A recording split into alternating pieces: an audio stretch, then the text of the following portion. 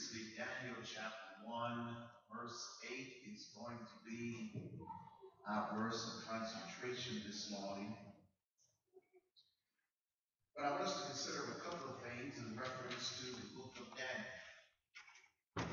Most of the time when we hear sermons from Daniel, we are pretty much focusing on the prophetic ministry that Daniel has been privileged to exercise. And it's very easy to miss the practical aspect of Daniel when it comes to preparation for employment.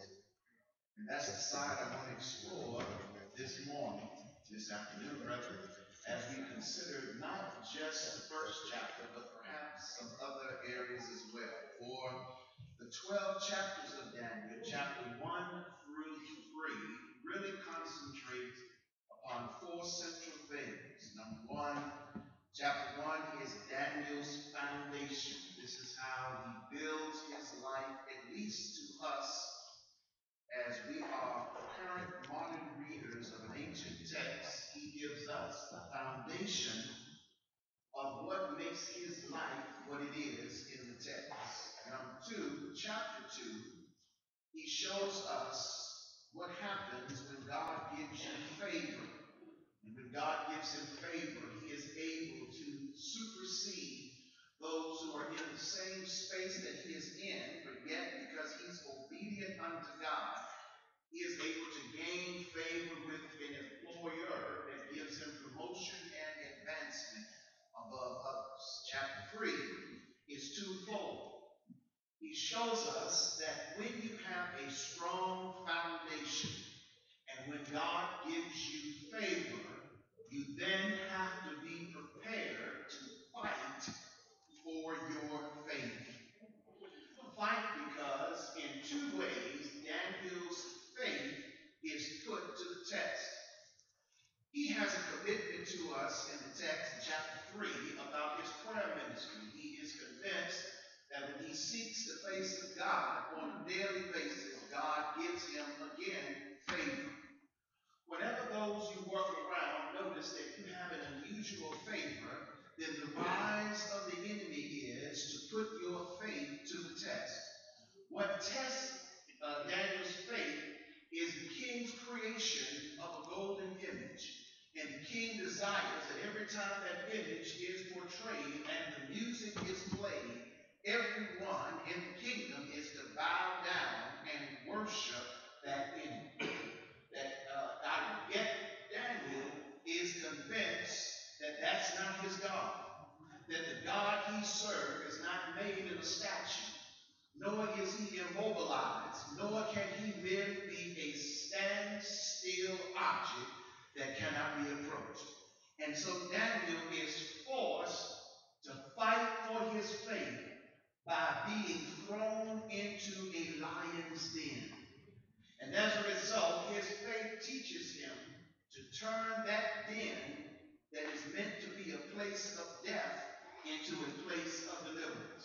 And the story goes that as the enemy throws him in the den, when they come back to check him out, he has turned the den into a dancing place with himself and the lions.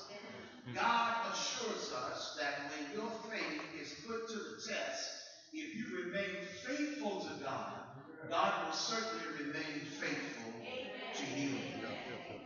Daniel says also, one test is not going to be enough. There are going to be multiple tests, and the next test comes not just with Daniel, but with his three companions as well. The three companions realize that their faith likewise is going to be tested, so they are moved into a fiery furnace because they refuse to bow down to the image and they refuse to quit praying to the God of their salvation. But in the midst of a burning moment, remember, the temperature may be accelerated, but God has got his hand on the thermostat. God knows and God will provide the necessary covering to get you through that burning moment. When you read the story, Daniel, as well as the three Hebrew boys, they ascend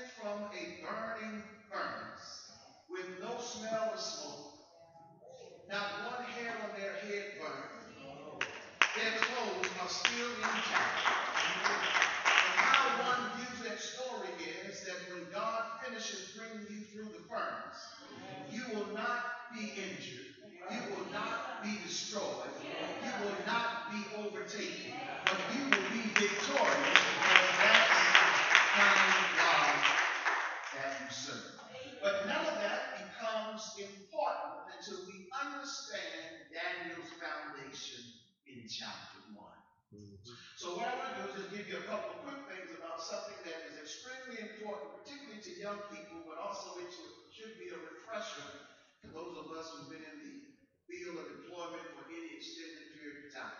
I've spent the last couple of years studying the subject with various hiring individuals, managers, human resource personnel, just trying to figure out across diverse industries what is the number one thing that you are looking for when you begin to interview college graduates for job placement. And the number one thing that they are looking for, we would think, is the college degree itself. Now, a college degree is what we would call hard skill development. That just simply means that I have gone through the necessary curriculum to develop the technological or the technical aspect of learning a particular science. We spent 2 years, we spent 4 years learning what the degree required. We graduated, and now we believe we are prepared because we have knowledge about a particular field of discipline. And that could very well be true. But the number one thing that employers are looking for, believe it or not, is not necessarily the college degree. Although that is overwhelmingly helpful, it's a hard skill. But the number one thing they are looking for is soft skills. The skills that an individual doesn't necessarily learn from a textbook.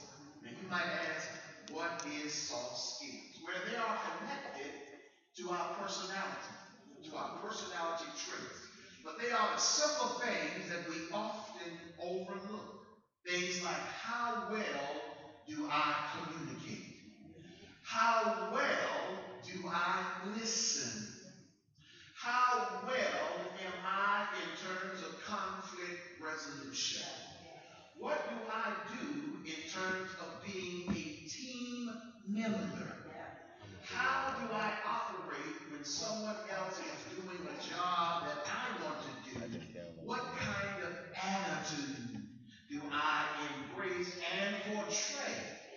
Am I prepared to do far beyond the context of my menial existence? For example, if I am an employee, am I prepared to receive an assignment that takes me international? Can I go to another culture and represent my employer, make the adjustment of whatever their cultural norms are, and can I sit down at the table or participate in the task at hand and bring about the necessary completion of the project? Can I do that with a positive, productive attitude, and then be able to have that individual, that company, send back to my company a positive report that your employer is quite ready, employee is quite ready and quite able to do not just work in your context, but international work as well. If it's true that we are now a part of a global economy, that means that I can not only just understand the importance of how to speak English, but am I willing to learn German because my company may have a subsidiary in Germany? Am I willing to learn Italian because we may end up going to Italy? Can I learn the various languages? Korean? May I go to China? May I learn these other languages? Am I willing to adapt? That's another thing. Are we willing to become people who adapt, who's willing to change, that they might not only just fit in, but they might succeed and make contribution as well? These are what they call soft skills. Now they argue you can't learn them in a textbook. You can really only learn those on the job. Because in order to understand how to communicate with people, you have to be in a space where you are constantly communicating with people. In order to understand what conflict resolution really means, you can learn principles.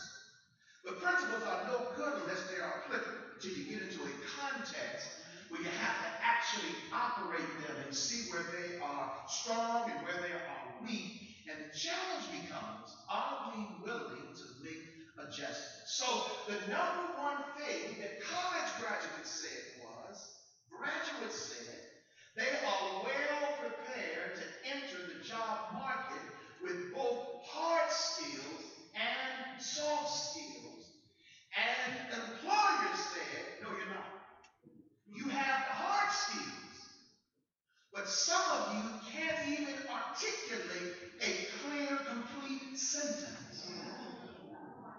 Now that's possible. That's highly possible. You can go through 4 years of college and still can't complete a sentence. That's very, very highly possible. And what employers said is that I'm looking for people who are twofold. One, who can exercise empathy. As I told this morning, empathy isn't just being compassionate for a person or a situation. It's really putting yourself in that situation and being able to sensitively feel what they are feeling and be able to identify why a conflict may exist. Or they said we're looking for professionalism. Professionalism says that you have to have, or that you are, possessors of the ability to conduct yourself responsibly, which means that I don't have to have a chaperone, even as an adult. Amen, somebody. Integrity. Integrity means that my word that's identified with me is true. So no one has to second guess who I am. My word creates the integrity, or my behavior connects with the integrity that I am, which when I put the word out, folk will know that person is a person of integrity. Accountability. This is professionalism. Accountability. We're going to see this right here in Daniel chapter 1. Accountability.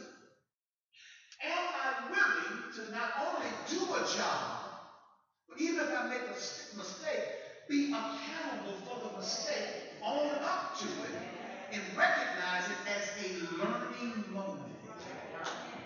Okay? Not just accountability, but excellence. And when I did a monkey survey, I found out excellence means a lot of things to different people. But what employers are really looking for when we talk about excellence is this. I want somebody who reports to work on time.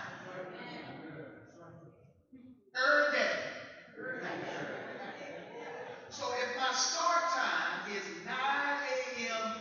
to 5 p.m., I don't want an employer to show up at 9:03 and 9:05, and when you ask how come you're late, traffic, I don't want to hear that. In fact, one employer says, if you know you run the same route every day, I expect for that employee to leave far ahead of time, with the possibility of perhaps being hung up in the traffic, but most importantly, I'd rather see them here at 8:55 than 9:03. Not only show up on time, but I want an employer who dresses appropriately for the job.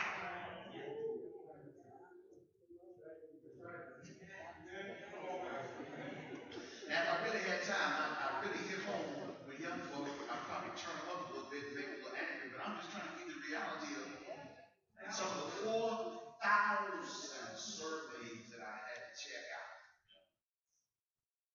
I'm telling you, you got to be careful what you decide to wear to work, because it's sending, whether you want it to or not. Hey, listen, you can argue till the cows come home about you have a right to do X, Y, Z, and it's discrimination. I'm just here to tell you. You need to find out what the dress code is if you're going to a job and you've been hired. You find out what that is, because it could very well spell a quick exit for you if you don't show up properly. HR person says, I want somebody who knows what they need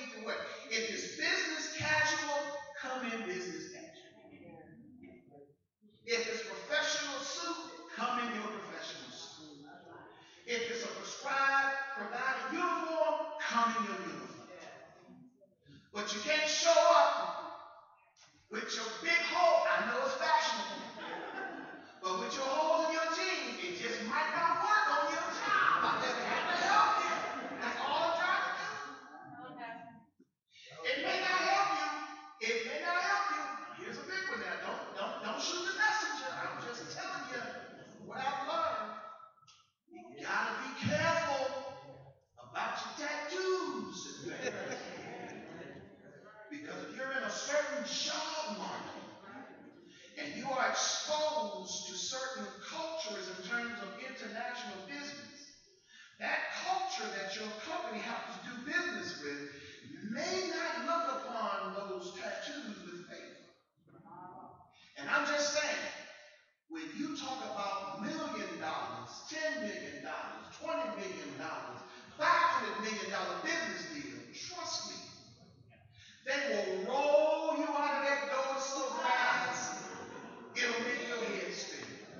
And it's all because I saw something on your neck that made me a bit. I'm just telling you what employers said. Okay? I'm just telling you what employers said. Now, you might argue, but I have a right to do whatever I want to do with my body. You are right. You do. But I'm just saying, when you fill out the application and you tell someone else, I want to work in your establishment, this is something you might want to be aware of. Being clean and neat. I'm just telling you about some things that they're saying.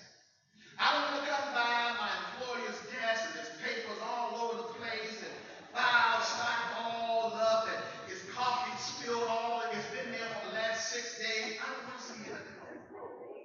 This is just what employers say. Who speak clearly, politely, and politely,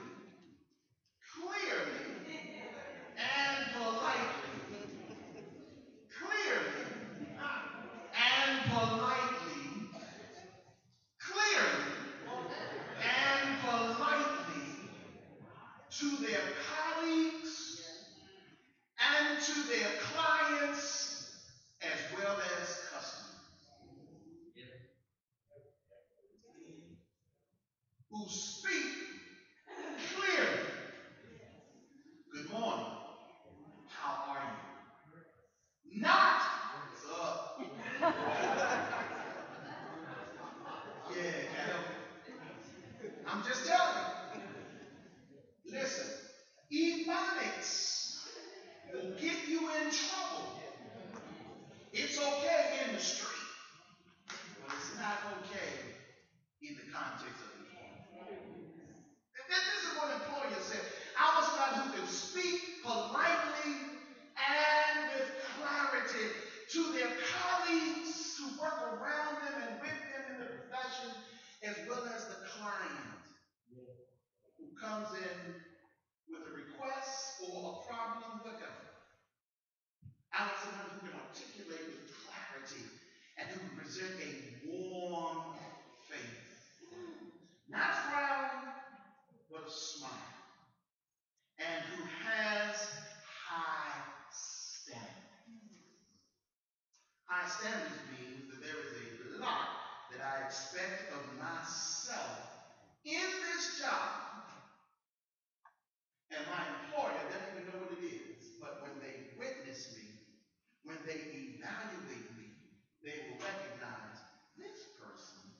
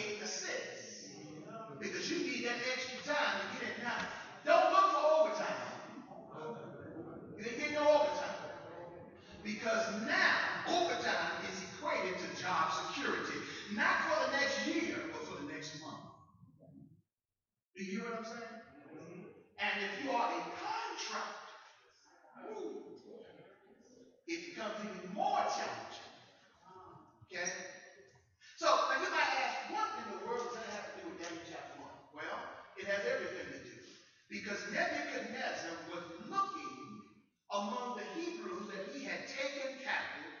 He was looking among even his captive some good individuals, who could obtain a good government job. Yeah, read the text, go to chapter 1, and we're going to pick it up. Good government job, providing they have good soft skills that I can utilize them in my kingdom.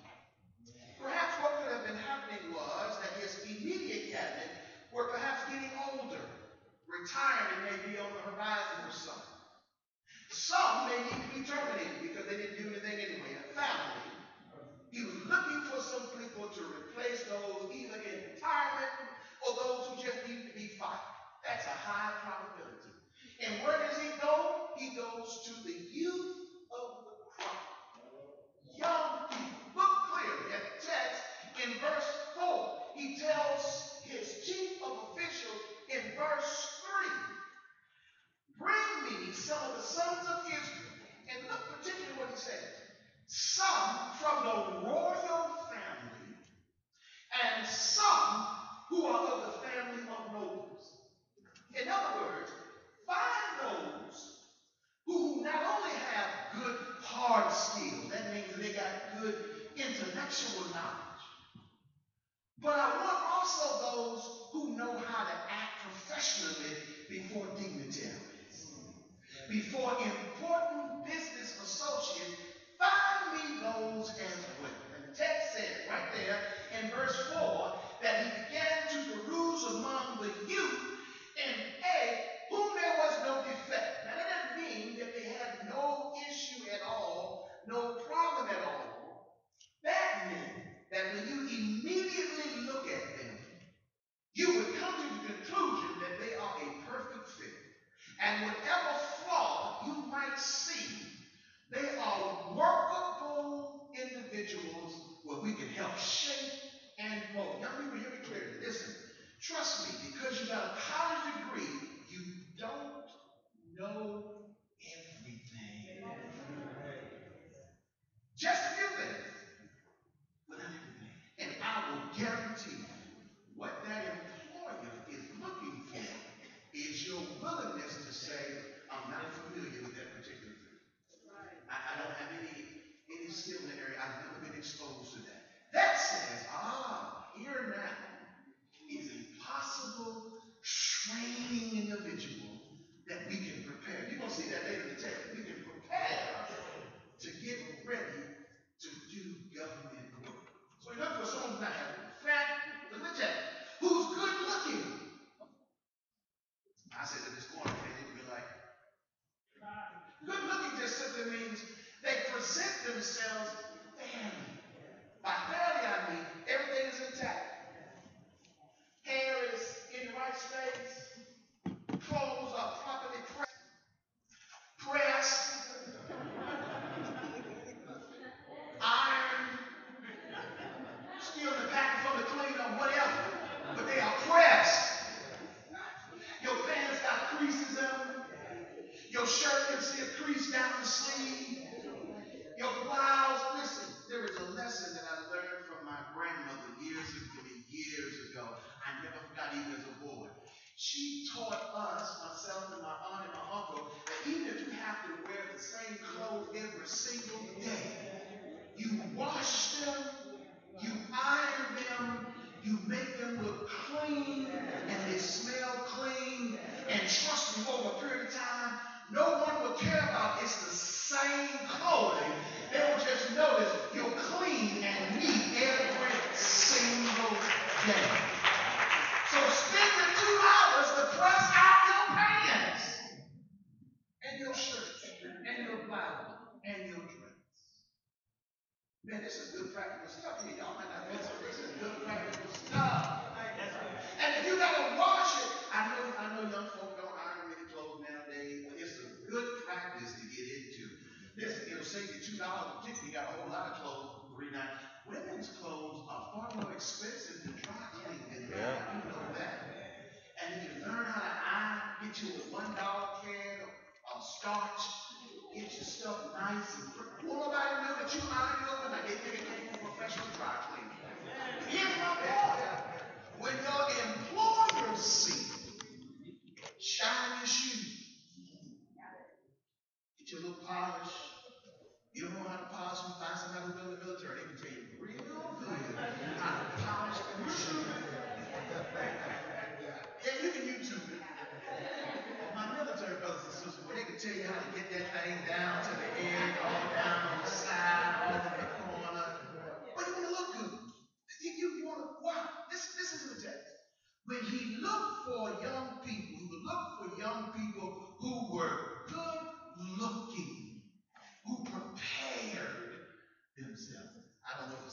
y'all do nowadays, but we did it when I was growing up. You got your clothes out the night before. Now, what does that do? That helps. So when you get up the next morning, you don't lose time. You already know what you're going to wear. You put it on. You're ready to hit the road. When you get up and don't know what you're going to wear, you stand in front of the closet. What should I wear today? And when you leave to go to work and come back, there's just clothes dropped all around on the floor. You try that up, that don't work. Nah, I can't wear that. Nah, that's too tight. Nah, that don't fit right. Just all over the place. And finally, it's 5 minutes before you do the work. You finally get on what you said you're going to wear that day. Then you late to work. Hey, look, tell boy, I'm going to be a little late because I got him on my didn't feel good. Preparation. That's another soft skill. Preparation. Being prepared. So if it means putting on your clothes, that's what good looking meant. He was looking for people who were prepared to do the job. Look at the next line. Not just that, but he was looking for people who showed intelligence in every branch of wisdom. So employers said, just like Nebuchadnezzar, I'm looking for somebody who is widely read. That means that you're not just well versed in our profession, but you're well versed in multiple professions. You're not in depth in all of them for the most part, but you have a general working knowledge of what happens when investments go wrong overseas and how it affects the Dow Jones here in America.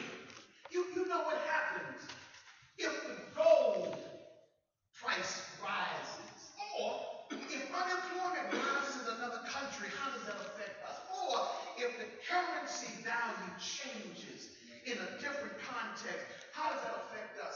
Or how politics work in another country, and how does that affect how we do business in that context?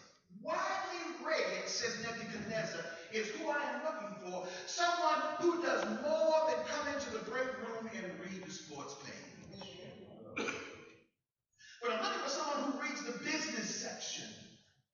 Someone who reads the editorials.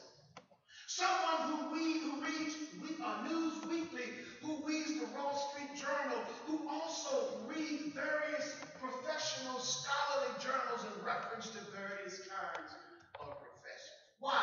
Because it changes their vocabulary. It enables them to be able to hold conversations at various levels in job placement. Two, not just vocabulary, but it affects their behavior. So the professionalism that they need to depict, it becomes a part of them as they keep reading, because eventually out of that reading will begin to transform you. And you become not just a liability, but you become an asset to that company. That's important, because if you never take time to develop your craft, you will always stay at the entry level. So I tell people all the time, if you're a part of a job that offers free training, doesn't matter what the training is, take advantage of it. If it's free, I'm going to be there. Even if it means you got to cancel some of your appointments that you had, which really meant going to the movies, going to the club, going out with somebody. Hey, we talk about your economic provision for the future. That's where you have to learn how to prioritize. Another soft skill. Do I know how to prioritize things in my workplace now as well as my life? Now, why is soft skills going to make a big deal about that? Because soft skills transcend the job market. You take those skills with you in every aspect of your life because they are interpersonal. So every relationship I have, it makes an impact on how I relate to someone else when I understand how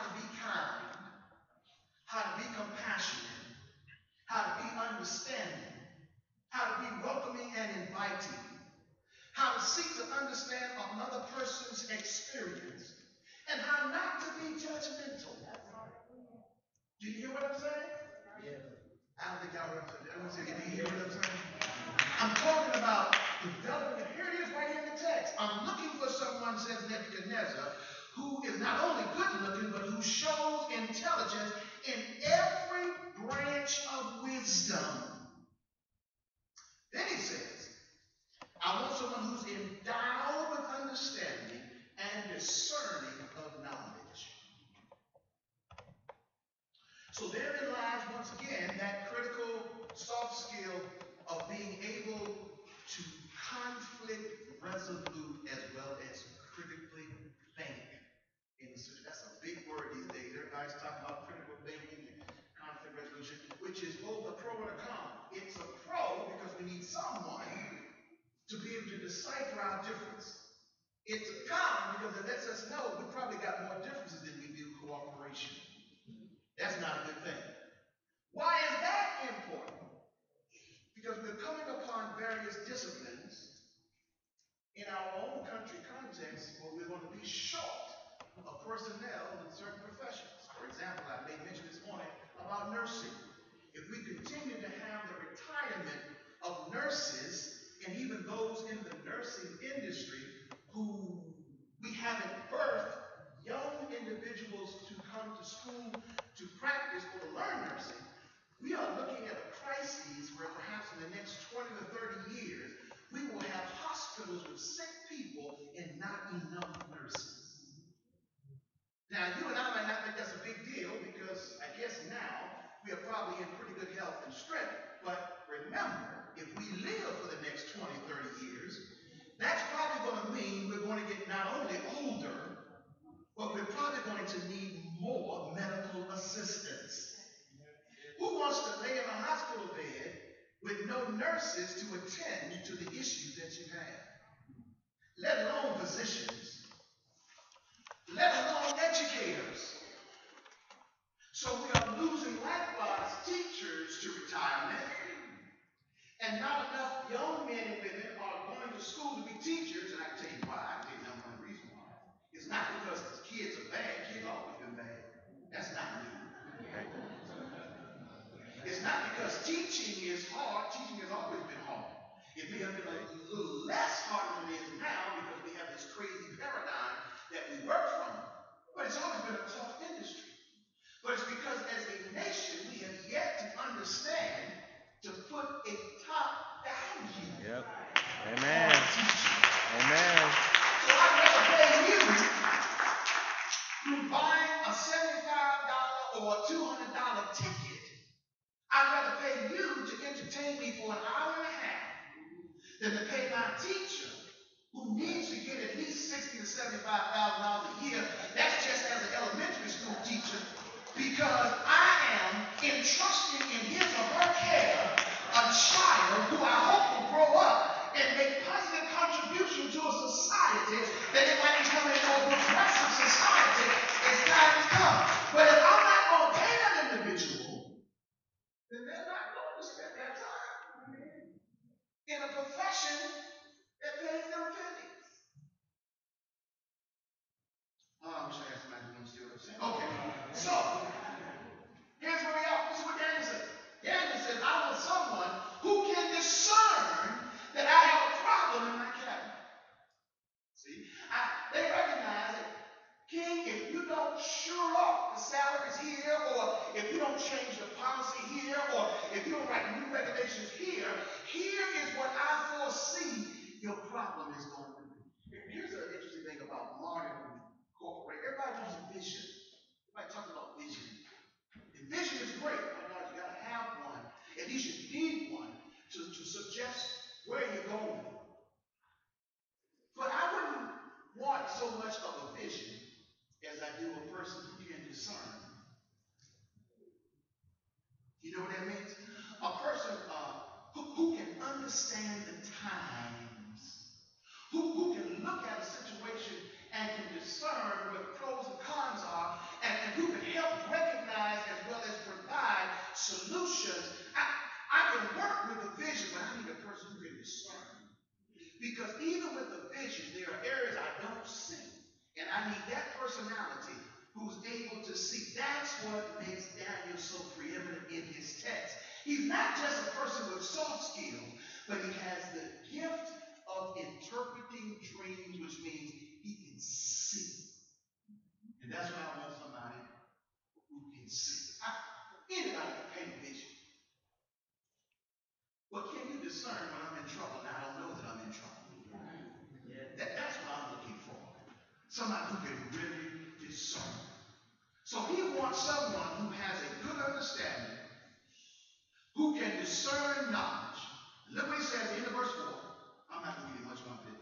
That's who he says has the ability to serve in the king's court. That's my future government worker. That's my person who understands how to prepare himself. Now, there's a reward. There's a reward. And the reward is in verse 5. The king, after having them educated, now once they are prepared with these soft skills, then the king says, at the end of verse 4, now I can teach them. I can teach them the literature, look at the text, as well as the language of the Chaldeans. Not just the phonics of the language, but if you know business politics, you know you got to learn the lingo of the business. You got to be able to talk that lingo in that circle to be able to move where you need to move to create progress. And he's saying, I'm going to expose them to the literature, but also to the language. I want to see if they can get the language, the lingo. And then he says, here's my reward to them. I'm going to appoint them a daily ration. So check this out. Because of who I am and the soft skills that I got, it has at least initially won me a free meal every day. All the food that I need. So he will take care of all of my needs in terms of being able to supply my food. He's going to give me room and board. Look at the text. He's going to give me education. He's appointed that they should be educated for 3 years, and he's going to give me an internship. Look at the end of verse 5. At the end of which they will enter into the king's personal service. Now, can you ask for anything better than that? You get free room and board, you get a free education, and you get an internship that's going to give you access to a job.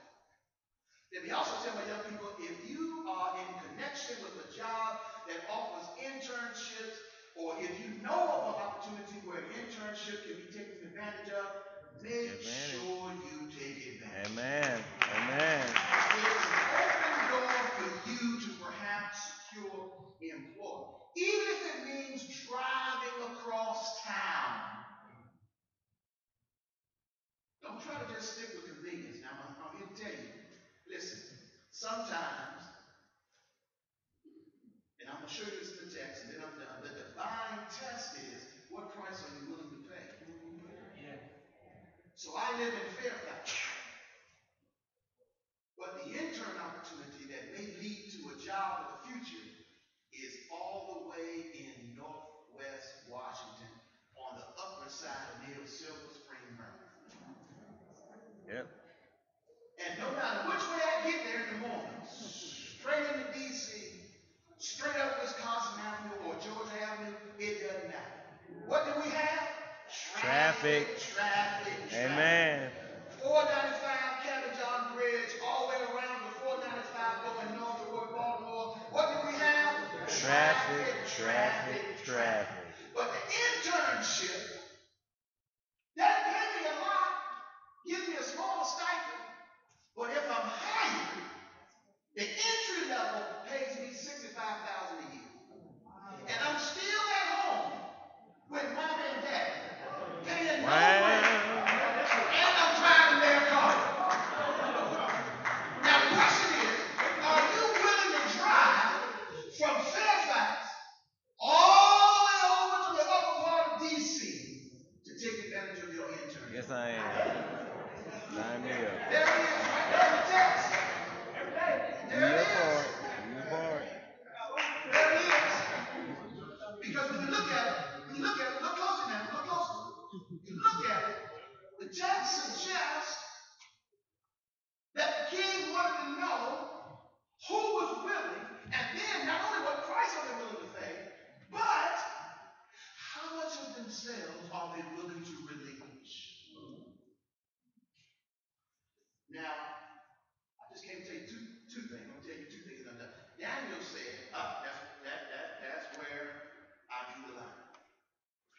See, verse 8, Daniel said, when the king offered his ration to be partaken of, and when the king offered his high-dollar wine from the cellar that had been hanging out for the last 25 years, Daniel said, that's where I got to draw the line.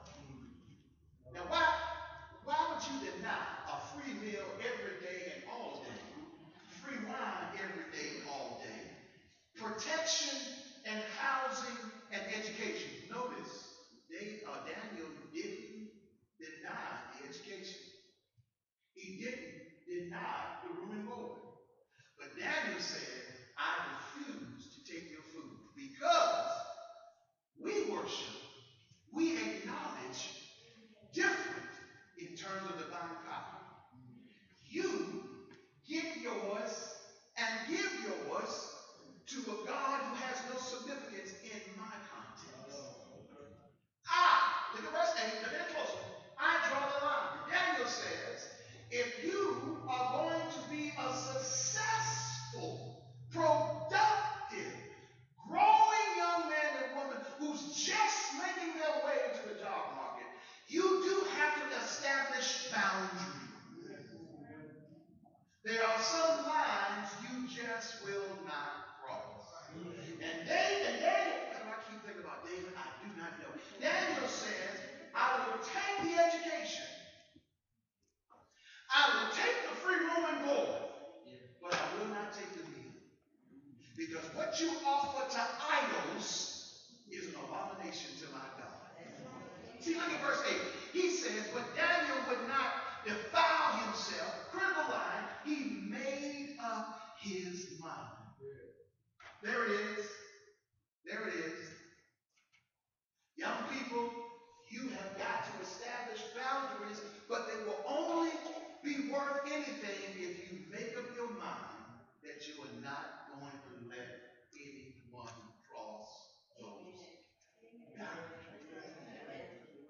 So much so that Daniel said to the commander, hey, listen, let me offer you something. Because I believe in the God of my salvation, do me a favor. Let us only live off of vegetables and water. And the official said, man, I can't do that because, if something happens to you, then my life is at stake. And do you realize how long it took me to get this job? I can't let you put my stuff at risk because you foolish and crazy. Now, man, you're going to have to fight. Daniel said, no, listen to me. Daniel says, watch what he does. He puts God to the test. Daniel said, listen to me. Because Daniel stood for God, look at verse 9, he got favor and compassion with the official. Daniel said, listen, give me 10 days. That's all I need is 10 days. Now you know that you got prophetic voice when you tell God, all I need is 10. Just give me 10 days.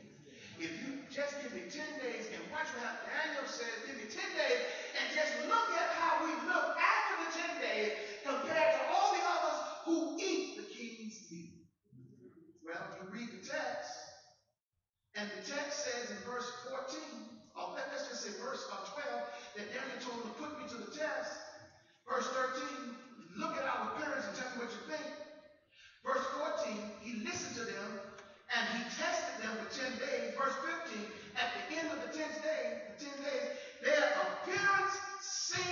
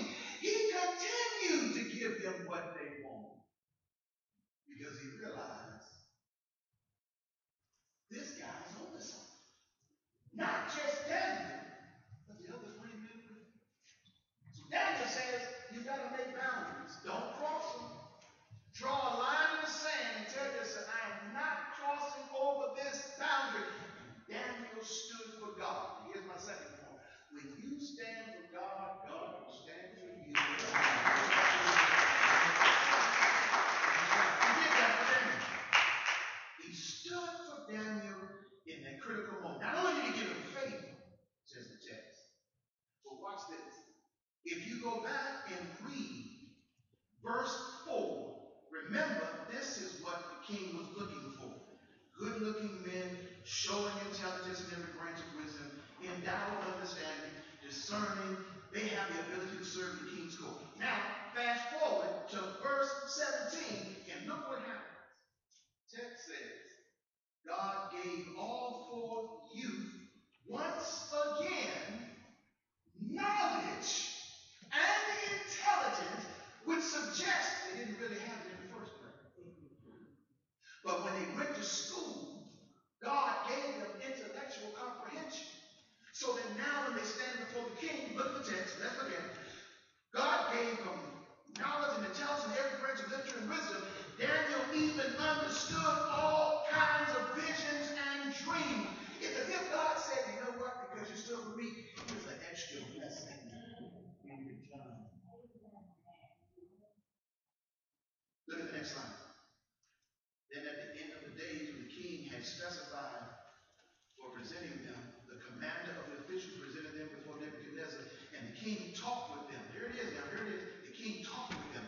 And out of them all, no one was found like translation. Daniel, Shadrach, Meshach, and Abednego. Why? Because they decided there were some things I was not going to forget. And what was that? They would not forget that the same God who had been faithful to them where they were is the same God who assured them that your faith will get you wherever you want to go as long as you keep it in the God of your salvation. They also refuse to forget that not only will the same God get you there, but the same faith will keep you where you arrive at if you continue to trust in the God of your salvation. And not only will he keep you there, but the same faith in the God who got you there and is keeping you there will be the same God who will promote you. Now watch this. When you read Daniel chapter 4, 5, and 6, Daniel keeps getting promotion. God keeps raising him up in Nebuchadnezzar's context. And to make things even more exciting, Daniel brings along with him Shadrach, Meshach, and Abednego. He remembers who he started out life with. Watch this, which is an indirect word to us, young people, who you start out with. Watch this. The friends you develop in college, stay connected. Stay connected because you never know where they're going. And where they are going may help you to get to where you are going.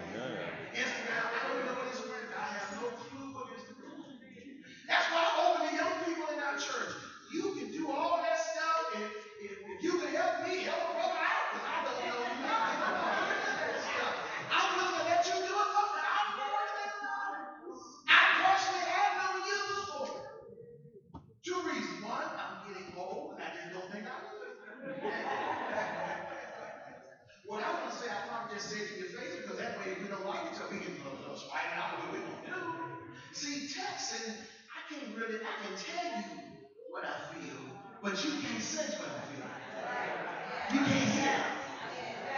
But if I hear you, cover it up, I can see you. Then I can tell you covering it up. Or I'm covering it up. Snapchat, what is that? What do you do on Snapchat? You send messages.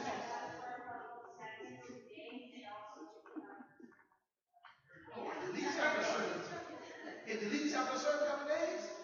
That might be a good little I mean, I can say some things and it'll be gone. Is that what that means? No. I try. What you see what I'm saying? Maybe because we are no longer personal. That I don't understand how to be sensitive when your life is falling apart. Maybe it's because we're so non-personal now that I can't sense when you're on the edge of suicide. Maybe because I don't talk to you on the phone. We don't do phone calls out there. We certainly don't write letters. Anybody write letters? There's a few of us write letters. You know what the Florida says? I'm also looking for people who can write professionally. And here we're back to the lingo, who understand how to use industry language. So just because I'm a master, when I say master, I mean I'm supposedly a prepared expert in English because I graduated from college with a degree in English, doesn't mean I know how to write for higher education. Or doesn't mean I know how to use engineering terms or mathematical terms. So I have to learn the lingo in that profession. And all I'm trying to tell you is that writing also gives me a chance to enter into another person's space, at the same time deposit in them something that will help their life grow.